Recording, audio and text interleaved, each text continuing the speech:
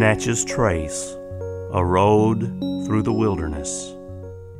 In the 1763 Treaty of Paris, the British got French lands east of the Mississippi. They called the Natchez Trace the path to the Choctaw Nation. The Second Treaty of Paris ended the American Revolutionary War, and the British recognized the United States claim to British West Florida, which included the Natchez District.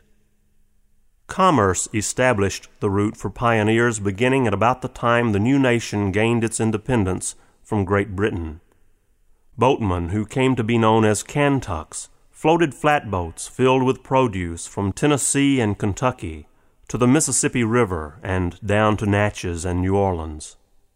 Some of these Kantucks were simple farmers, looking to sell the products from their farms, and others were professional rivermen. From the 1780s through the advent of the steamboat in 1812 was the time known as the boatman's era.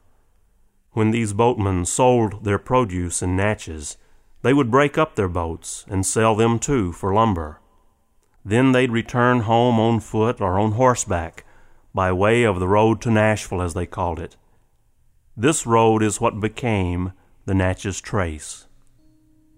Join us next time when we hear how the young United States made treaties with the Indians, allowing the improvement of the ancient pathway. For Natchez Trace, a road through the wilderness, I'm Frank Thomas.